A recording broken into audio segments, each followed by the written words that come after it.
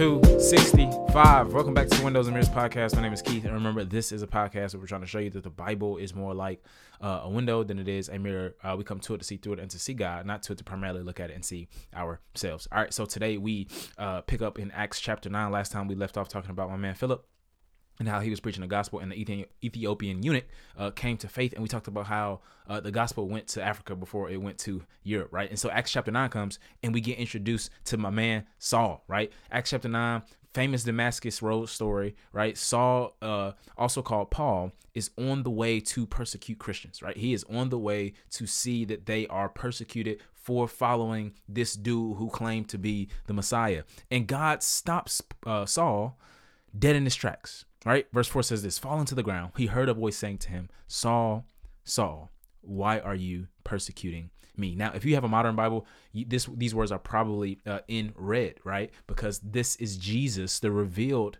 the resurrected and ascended Christ coming to Paul. And he says something very interesting. Notice what he says. He says, why are you persecuting me? Now, it's very interesting. Why? Because he uses the first person singular pronoun, right? And it's so good because if Christ, you have to ask yourself, if Christ is ascended and in heaven, how in the world is Saul persecuting him? You see what I'm saying? All right. So in other words, what is going on here is this.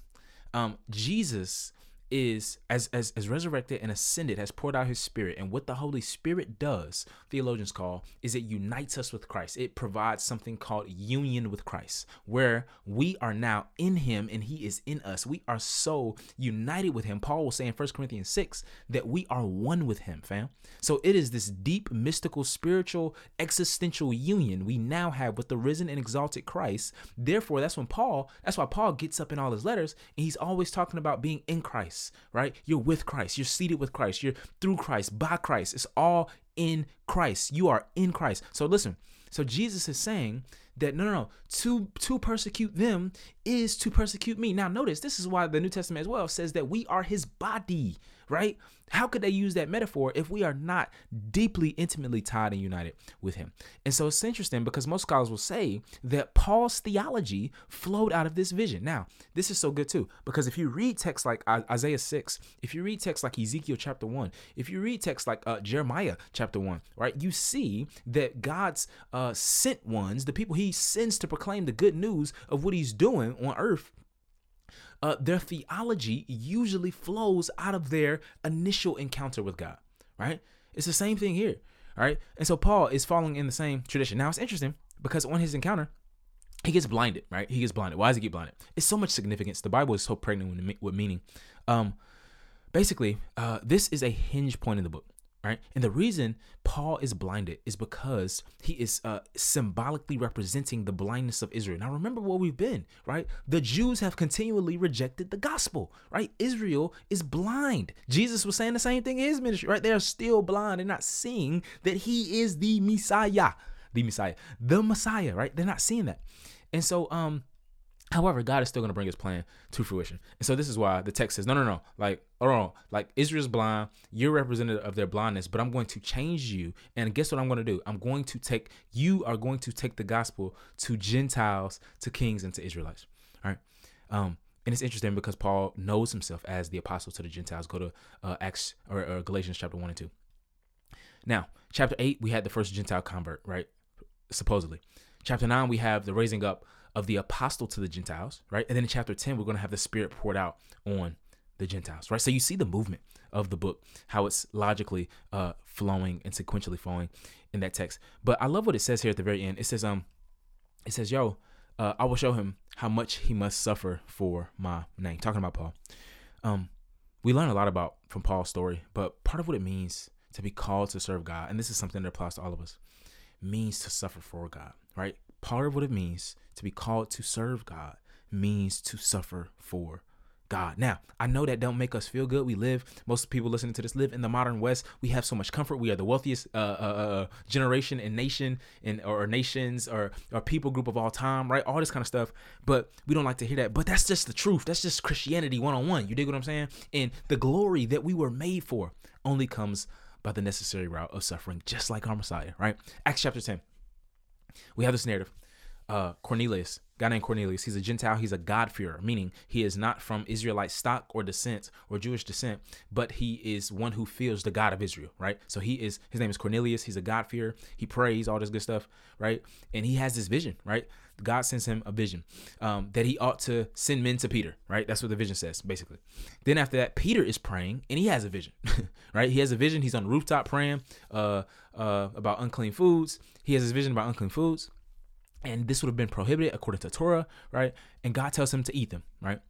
However, this is functioning on two levels, right? We see in the narrative as it flows that yes, Christ does declare all foods to be clean, right? We see that in other parts of scripture, but he's also telling him that the Gentiles, hear this, will be clean as well. There's no unclean people group. Now, in first century Judaism, listen, Gentiles were just unclean, right? No. We don't associate with Gentiles. None of that. It's so funny. Read the Dead Sea Scrolls, and you see that, man, they had this law. Some Jews, not all Jews, some Jews had this law that you couldn't even go near, like you can go near a Gentile on the Sabbath, fam, like at all. Like you couldn't be seen near a Gentile on the Sabbath. So they were just unclean, right? There was this unclean people group, pagans who didn't know God, right? Who were just heathens, right? And so what God is saying, no, like that ain't how we rocking, Chief. That ain't how we rocking. It's different. The Spirit tells him. Now notice it says that the Spirit tells him.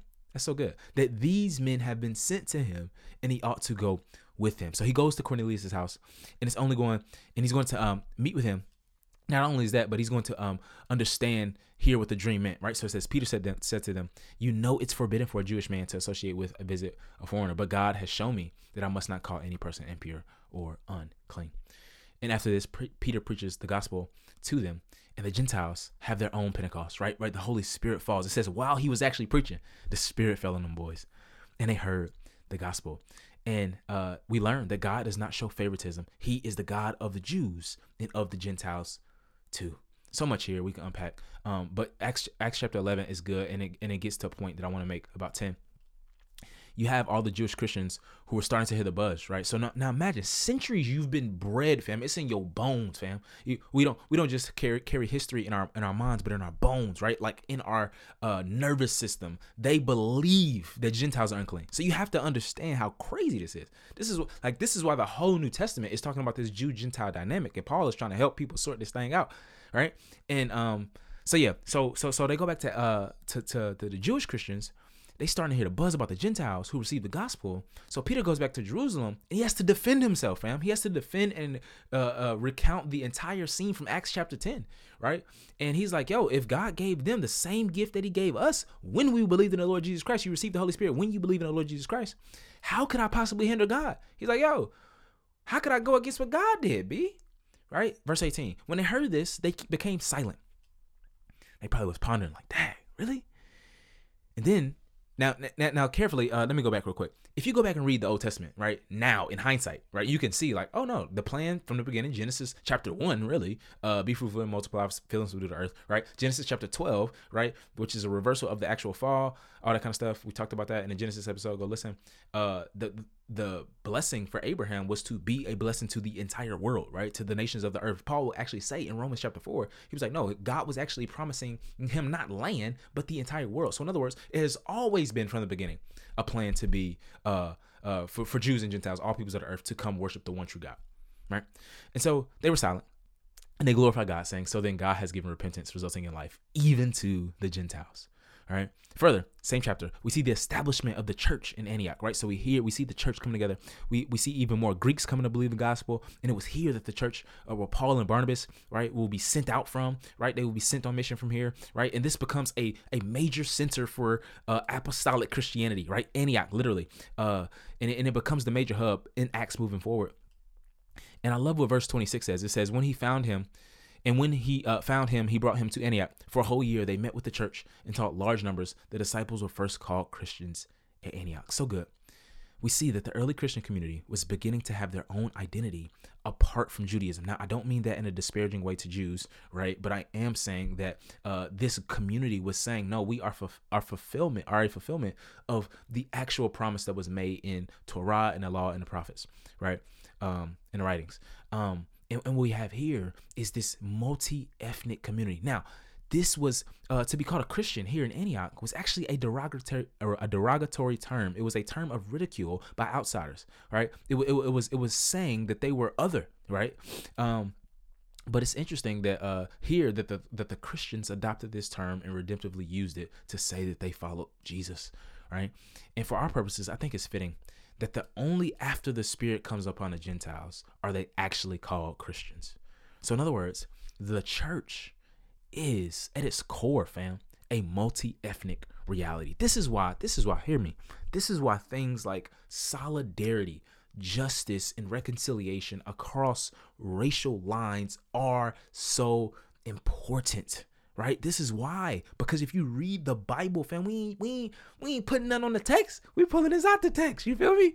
Right? You read the Bible, you see how important this is to the God of the universe, right? And it should be important to us as Christians as well. Acts chapter 12, last one of this bunch. We see James executed.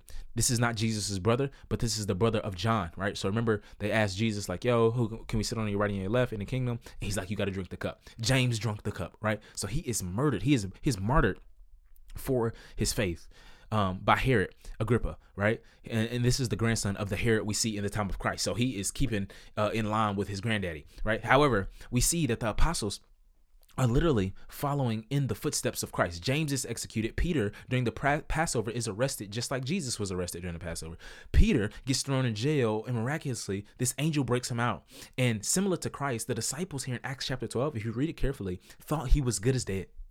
But he miraculously comes back to the disciples, all right? Just like Christ did. So you see how Luke is crafting the narrative to show that they are following the way.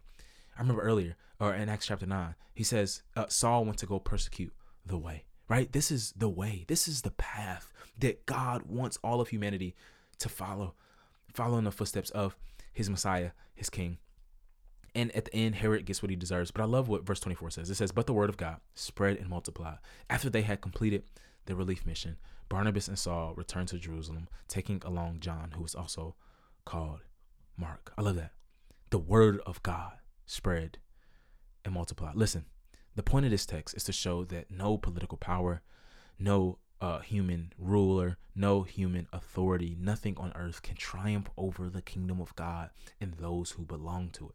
Why? Because the power that we have is not a power of our own. It's a power of the Spirit of the resurrected, exalted, victorious Christ, right? It is the Holy Spirit that we have that allows us to be who God has called us to be and to allow his kingdom mission to flourish on earth in spite of persecution. Let's pray. God, we ask that we would be agents of the kingdom, Father. We pray that we would be in tune and experience the power of the Spirit to continue on the way today, Lord. I pray that we wouldn't just see suffering as something that is normal, but that is necessary to enter the kingdom of God. Give us this grace today.